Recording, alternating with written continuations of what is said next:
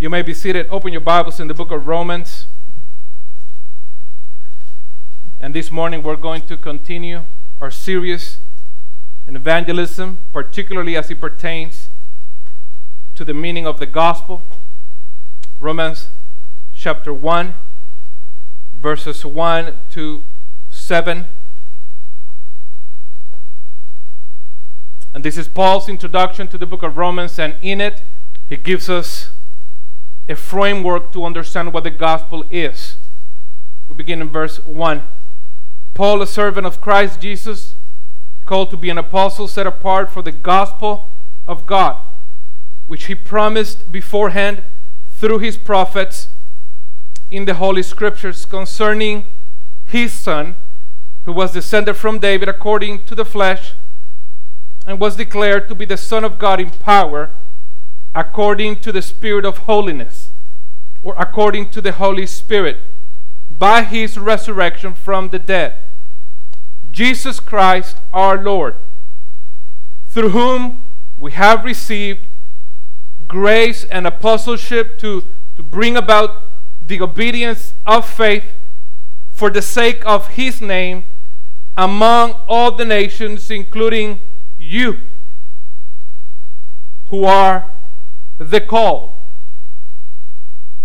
to belong to Jesus Christ.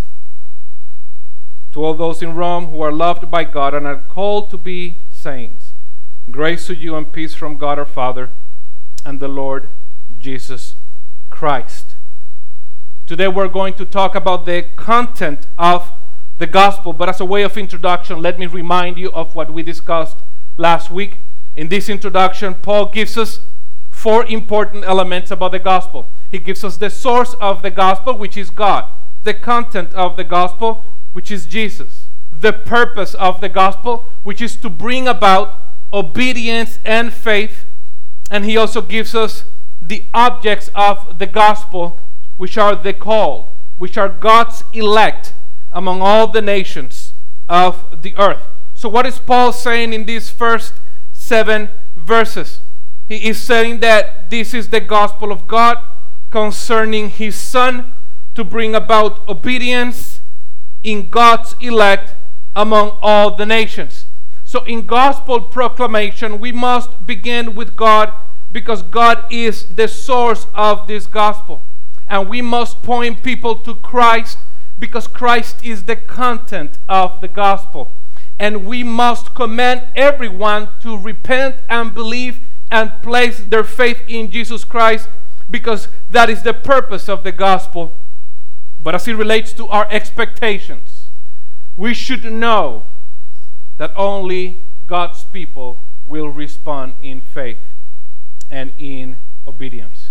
So last week we looked at the source of the gospel, and we said that God the Father is the designer of the gospel. I mean, he is the originator of this gospel. He is the architect of this gospel. This is not a man's message, but this is God's message. If God is the source of the gospel, then the next logical question should be, why is there a gospel? Why do we need good news? That should be our starting point, yet that's where most people go wrong. For when they are proclaiming the gospel, they begin with men. Their point of departure is men. They start with man's worth and man's needs, positioning him at the center of the universe. They describe man as an invaluable being for whom God would do the impossible and the unthinkable to rescue. And brothers and sisters, if you begin the gospel proclamation with men, everything else will go wrong. We must begin with God. Listen to the words of a pastor. He says, it is God who stands at the very center of the universe, not men. It is God alone who has inherent and infinite value. Man, on the other side, is an outlaw in this universe.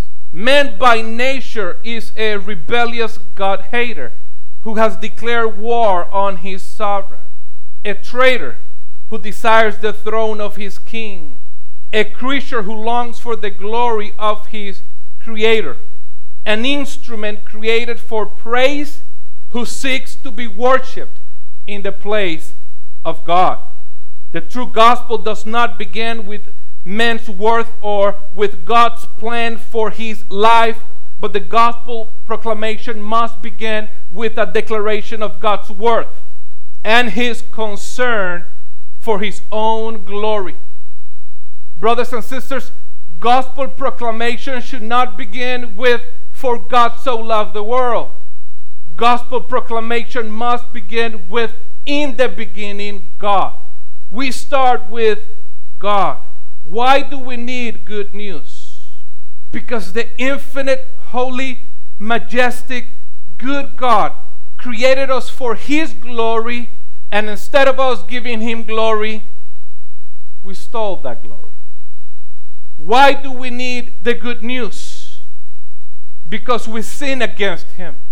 Why do we need good news? As Paul puts it in Romans 1, because we exchanged the glory of the Creator for self-glory. That's why we need good news, because the indictment upon humanity is severe. That's why we need good news. Listen to this, brothers and sisters. Because God is a holy God, and because God is a just God, he must punish those who transgress his law. That's why we need good news. We need good news because man is in enmity with God. Unless we think that our loving God will never punish sinners, the Bible says in Exodus 34 that he will not clear the guilty. That's why we need good news. Amen? We need good news because we are, apart from Christ, in a severe predicament, which leads us to two important questions. How could a holy God be reconciled to sinful men? And how could God-haters, rebellious sinners, escape the wrath and the judgment to come? Like I said last week, through God's terms of peace. And God's terms of peace is the gospel, which takes us to the content of the gospel.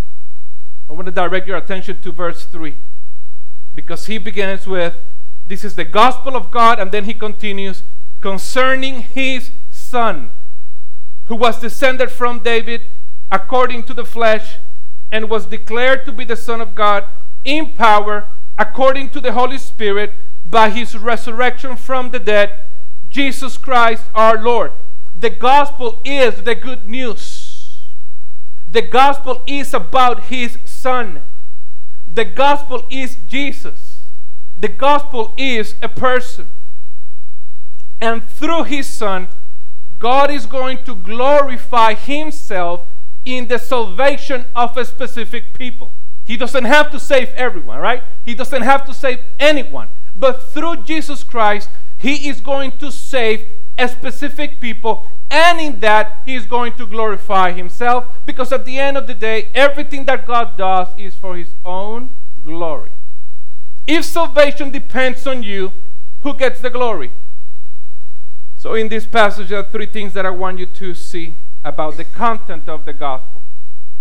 Paul gives us three important things about Jesus: who he is, what he became, and what he accomplished. Let's begin with who he is. He says that this gospel is the gospel of God concerning his Son. Paul calls Jesus the Son of God, which means, this is important, that he was before he became. Jesus was before he became. In the book of John, chapter 1, verse 1, the Apostle John says, "In the beginning was Jesus, and Jesus was with God, and Jesus was God." Jesus is co-eternal, co-existent with the Father. He did not come to be in the New Testament. He was never created. He has always existed, which means that he was present and active in the Old Testament. And this is very important because many people believe that Jesus was an altogether different deity from the God of the Old Testament. Or they will say that Jesus was nicer than the God of the Old Testament. But nothing could be further from the truth. It was Jesus who talked to Abraham about the destruction of Sodom and Gomorrah. It was Jesus who destroyed Sodom and Gomorrah. It was Jesus who delivered the people out of Egypt. It was Jesus whom Isaiah saw high and lifted up. This means that Jesus upheld the same ethical and moral and judicial position as the Father. When God the Father said this is wrong, Jesus was in perfect agreement. When God the Father said this is how things ought to be done, Jesus was in perfect agreement. Who is this Jesus? He is the eternal God. He was, He is, and will always be God. The second thing that He gives us in this passage is what He became. The eternal God became man. Romans 1:3 continues, who was descended from David according to the flesh. The NASB has a better rendering of this passage. It says, concerning His Son who was born of a descendant of David according to the flesh. This Jesus who has always existed, was never created, entered into the human race at the exact time God the Father had decreed. Galatians 4:4 says, but when the fullness of time had come, you see, not 1 minute early, not 1 minute late, but when the fullness of time had come, God sent forth His Son, born of a woman, born under the law. He was born as a descendant of David, and in doing so, He took the form of a human being. And this passage also says that He was born under the law, and in doing so, He submitted to the demands of God. Philippians 2, verses 5-8 says, Christ Jesus, who although was in the form of God, did not count equality with God a thing to be grasped, but He emptied Himself by taking the form of a servant, being born in the likeness of men. This is so important. This is the incarnation. When Jesus was born, He was fully God and He was fully man. He was not half God, half man. He was fully God and He was fully man. He is and He was the eternal God. At the moment of the incarnation, He became the God-man. 2 natures, 1 person. So we have already discussed who He is and what He became. The question is, why? Or what did He accomplish? This is important. Jesus needed to be fully God and fully man in order for Him to be a perfect mediator. And what is a mediator? A person who attempts to make people involved in a conflict come to an agreement, a go-between person. What is the function of a mediator? The function of a mediator is to intervene between 2 parties in order to promote relations between them, listen to this, which the parties themselves are not able to effect. From our side, we cannot go up to God. We are alienated from God. We are enemies of God. We are incapable of coming to Him. From God's side, the right thing for Him to do is to destroy us. His justice would drive Him to extinguish us. That's what it means to be a just God. So from our side, we cannot go to God. From His side, He will destroy us. So the mediator steps in to bring about the necessary reconciliation, peace, and restoration. But the mediator must be equally to both sides in order to mediate impartially. He needs to be fully God in order to represent God to us on His behalf, and He needs to be fully man in order to represent us to God.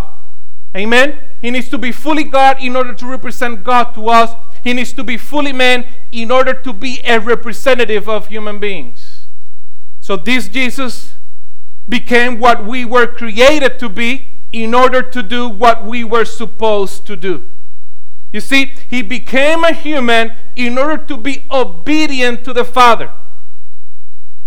And in doing so, glorify God. He came into this world and lived the perfect life that we could not live. He obeyed the law. He lived a sinless life. He loved the Father by his obedience to the Father. And in doing so, he glorified God, the very thing we failed to do. And he died the death that we should have died.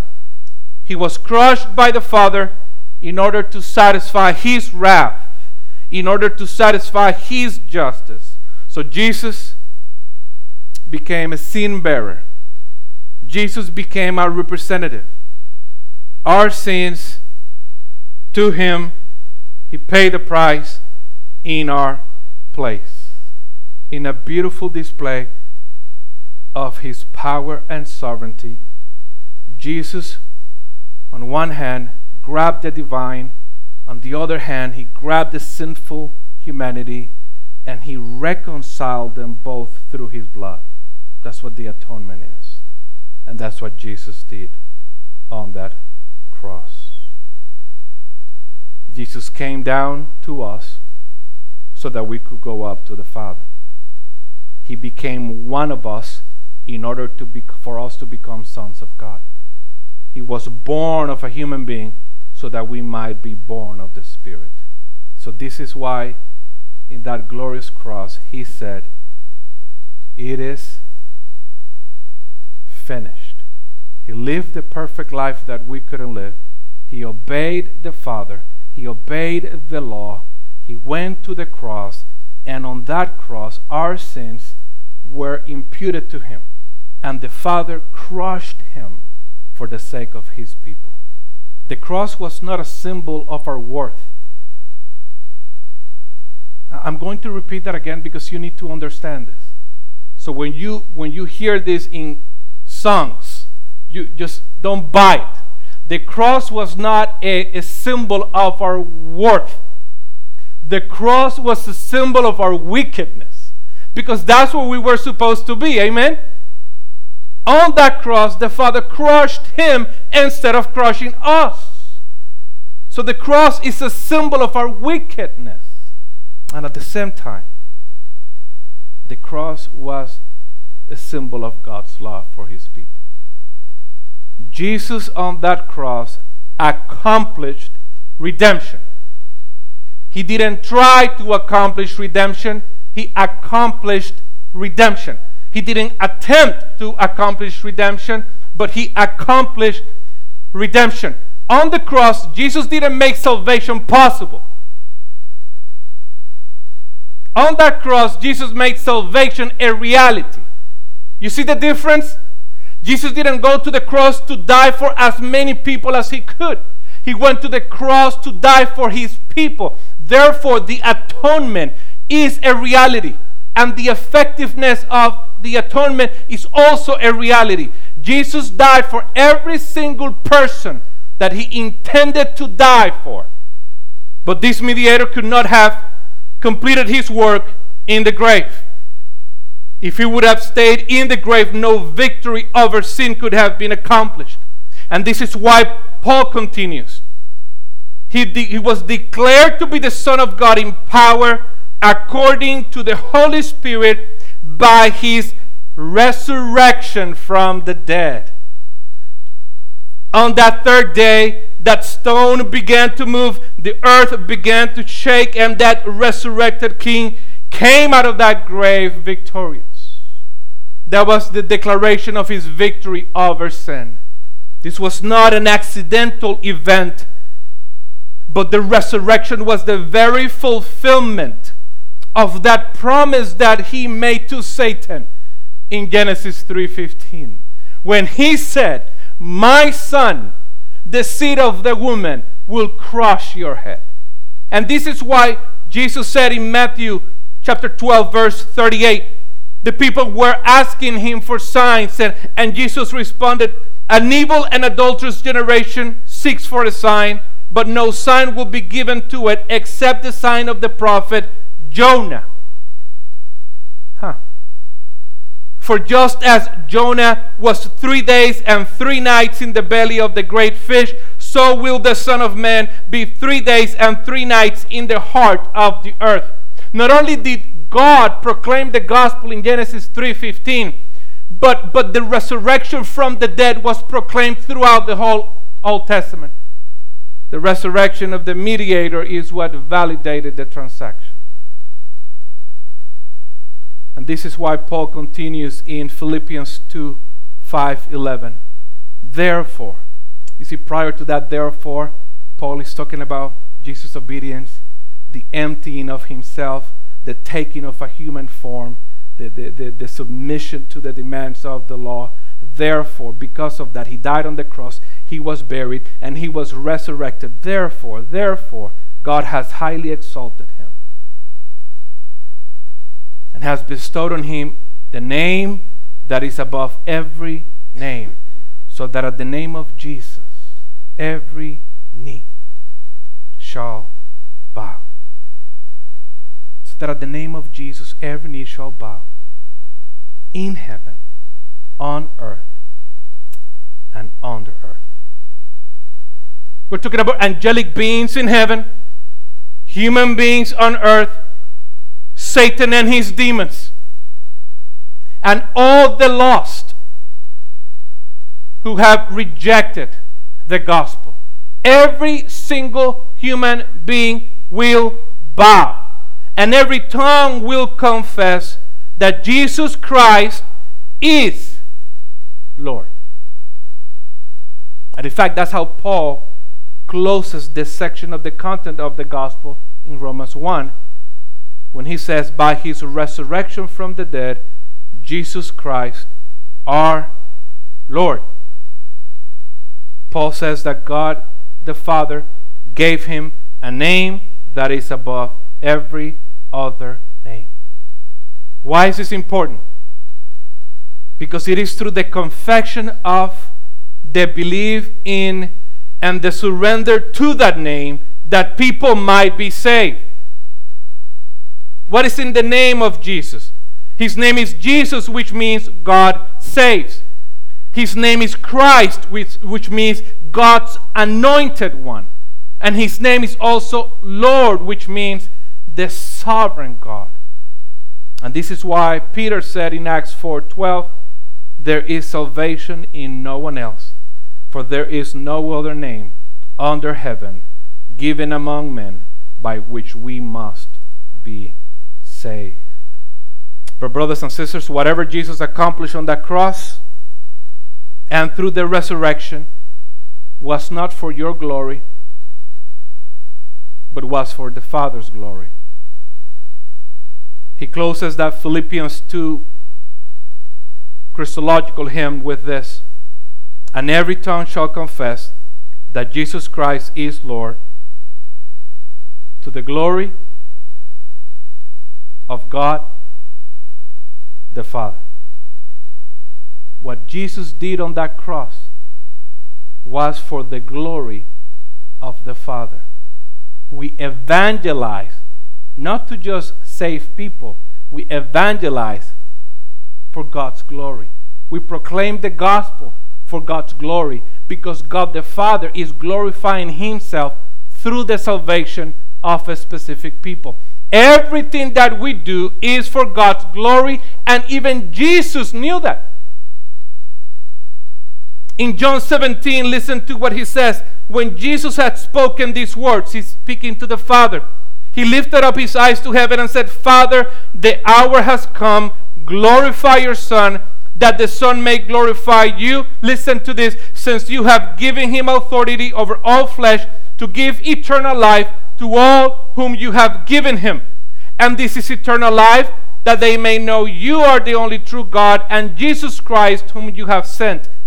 He closes with this: I glorified you on earth, having accomplished the work that you gave me to do. Amen? Because the Father is the source of the gospel. Jesus is the content of the gospel. Jesus did whatever he did for the Father's glory. The gospel is God's terms of peace. The gospel is God's means of satisfying his justice. The gospel is God's means of reconciliation.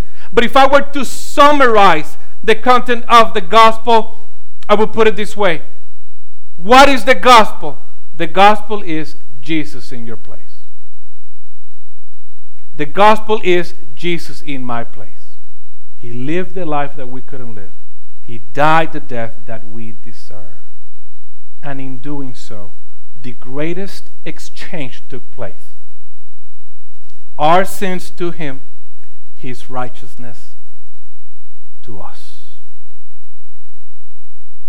As we understand how to proclaim the gospel, where should we start? We start with God. Why were we created? We were created for his glory. What did we do? We stole that glory. What do we deserve? His wrath. How could a holy God be reconciled to sinful men? How could sinful men escape the wrath to come? The gospel. Amen. The gospel then becomes good news. The one who has always existed stepped into our mess to function as our mediator. As a mediator, he needed to possess the fullness of the offended and the fullness of the offender. He lived a perfect life that we couldn't live, thus glorifying the Father, in order to die the death that we deserved, thus satisfying his justice. On that cross, through the shedding of blood, he brought about reconciliation between the two. Through his resurrection, the Father validated the transaction. And God has bestowed on him a name that is above every other name, so that at the name of Jesus, every knee shall bow and every tongue shall confess that he is the Lord. Do you believe that? Do you believe that? This leads us to an important step in the process. What do we do with this gospel? Do we share it? Do we whisper it? Do we proclaim it? Are we to invite people to accept Jesus into their hearts? Or are we commanded to command everyone to repent? We'll discuss that next week. Let's pray.